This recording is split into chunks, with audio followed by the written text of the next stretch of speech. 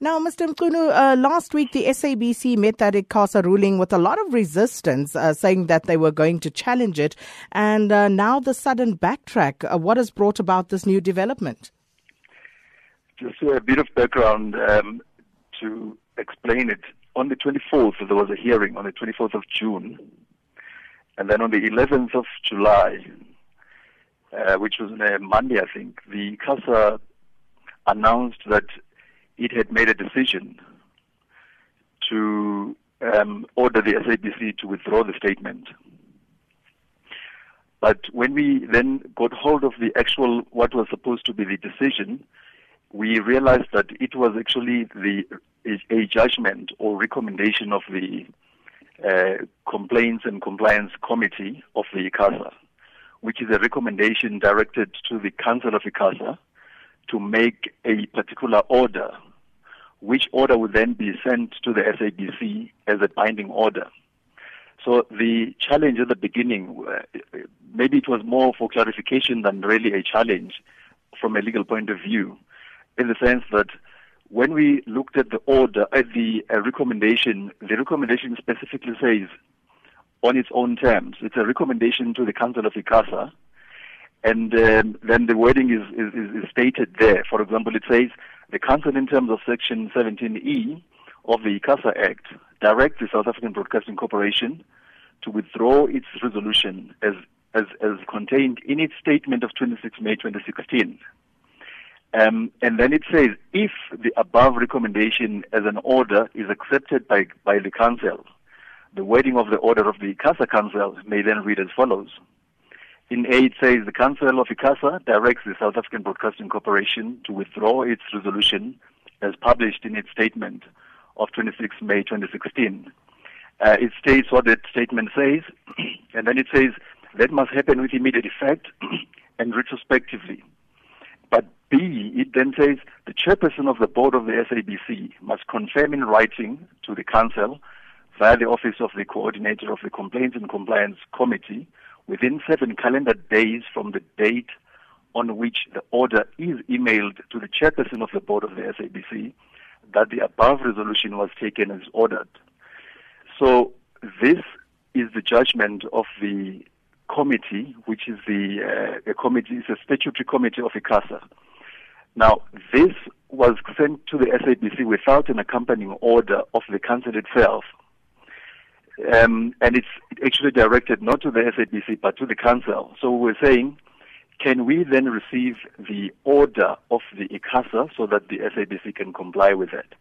The review would have emanated from the fact that it wasn't clear at the time that the order had in fact been made by the council, because the council of ICASA would have had to have a separate meeting which would have been convened properly.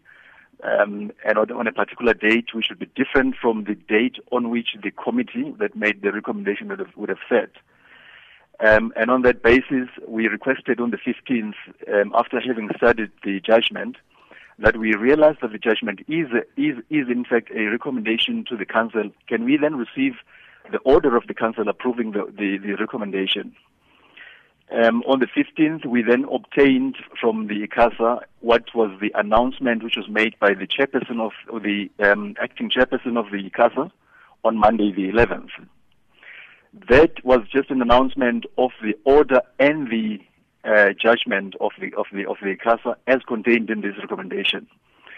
We again said the announcement didn't, again, read together with the judgment, still didn't seem to be the order itself. So on the 18th, at about after 6 in the evening, we then obtained the actual order, which was signed by the acting chair, all the members of the council, or most of them. It specifically says council resolution, and it states exactly what was expected to be stated therein, and it's dated 11 July. After that, the SABC was then able to sit down, and we got instructions to advise the ICASA that SABC had considered the statement, had considered the order of the Council of ICASA, and would comply with it. So what does that mean? What is going to happen now, not only in terms of broadcasting, but also in terms of the people, the 8 journalists who were fired by the SABC? Maybe let's deal with the first question relating to the order itself.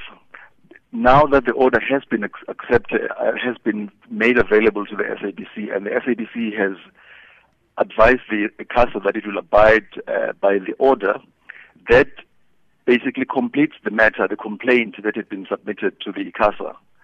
There is no, as far as we have been instructed, there is no review application that the SABC expects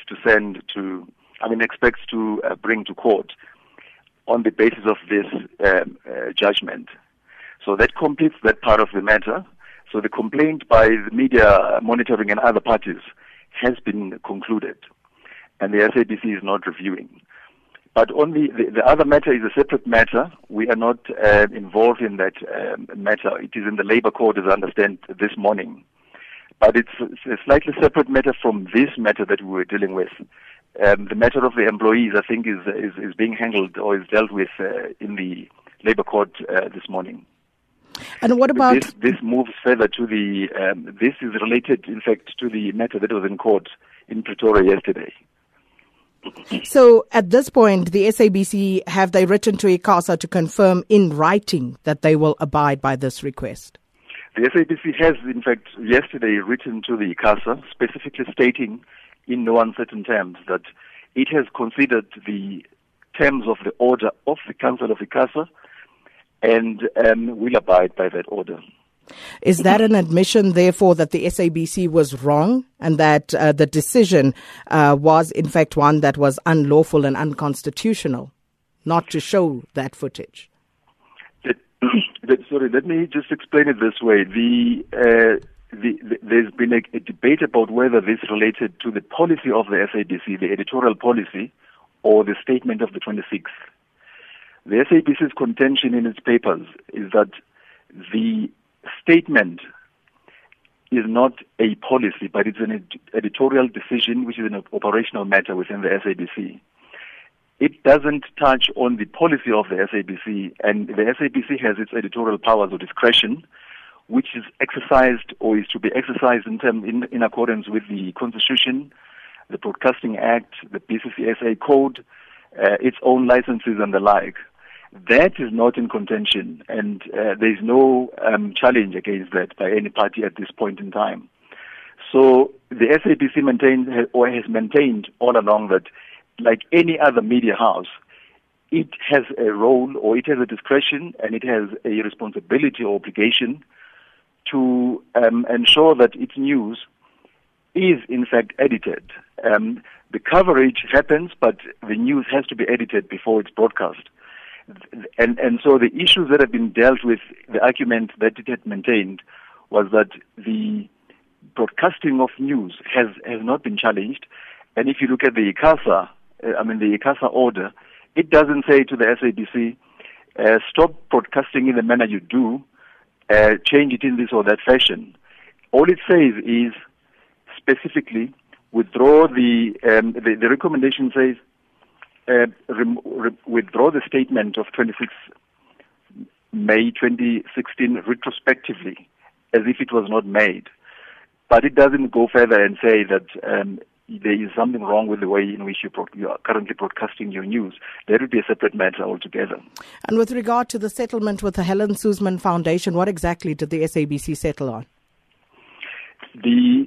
That challenge again was divided into two parts. There was a Part A and a Part B. In Part A, the Helen Suzman Foundation, just to quote a little, it says, pending the final determination of Part B of this application, alternatively pending the final determination of the current proceedings before ICASA, it then says SABC must be interdicted from not showing footage of the following. And those things include peaceful protest or demonstration, any peaceful or violent protest or demonstration against service delivery, etc., etc. Now, when we went to court yesterday, it was clear at the time we already had instructions from the SABC that it had already considered the order of the ICASA, which it didn't have until Monday, the 18th, and that it would abide by that order. Now, just from what I was reading earlier now, this case of the Helen Suzman Foundation was linked largely to that statement. that if the SABC were to abide by that statement or by the order of the ICASA, this matter would actually come to an end. So one of the issues that were raised outside of court by way of settlement with the foundation was that this matter had become academic and there was no more need to go to court for to argue the points that were being raised. Now, after discussions with between our senior counsel and the parties involved, all the parties came to a conclusion that this matter could in fact be allowed to settle, because the issues again that are tabulated and listed in the application in any event are issues that the SABC is, as we understand, covering, or these are issues that fall within its editorial policy and are being covered as we speak.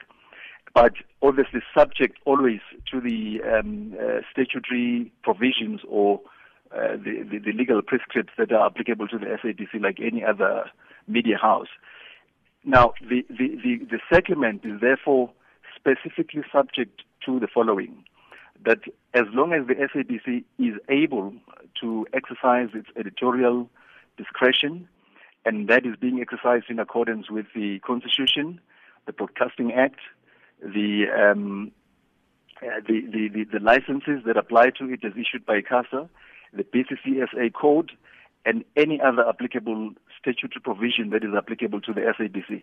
The SABC will then abide by, in addition, the list of things that the foundation wanted, the ones that I mentioned earlier, like peaceful or violent protest or demonstration against service delivery and the like.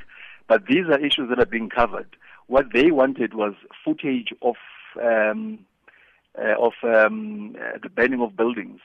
But the SABC policy says the showing of those of that kind of footage has to have a link to the story or that is being developed.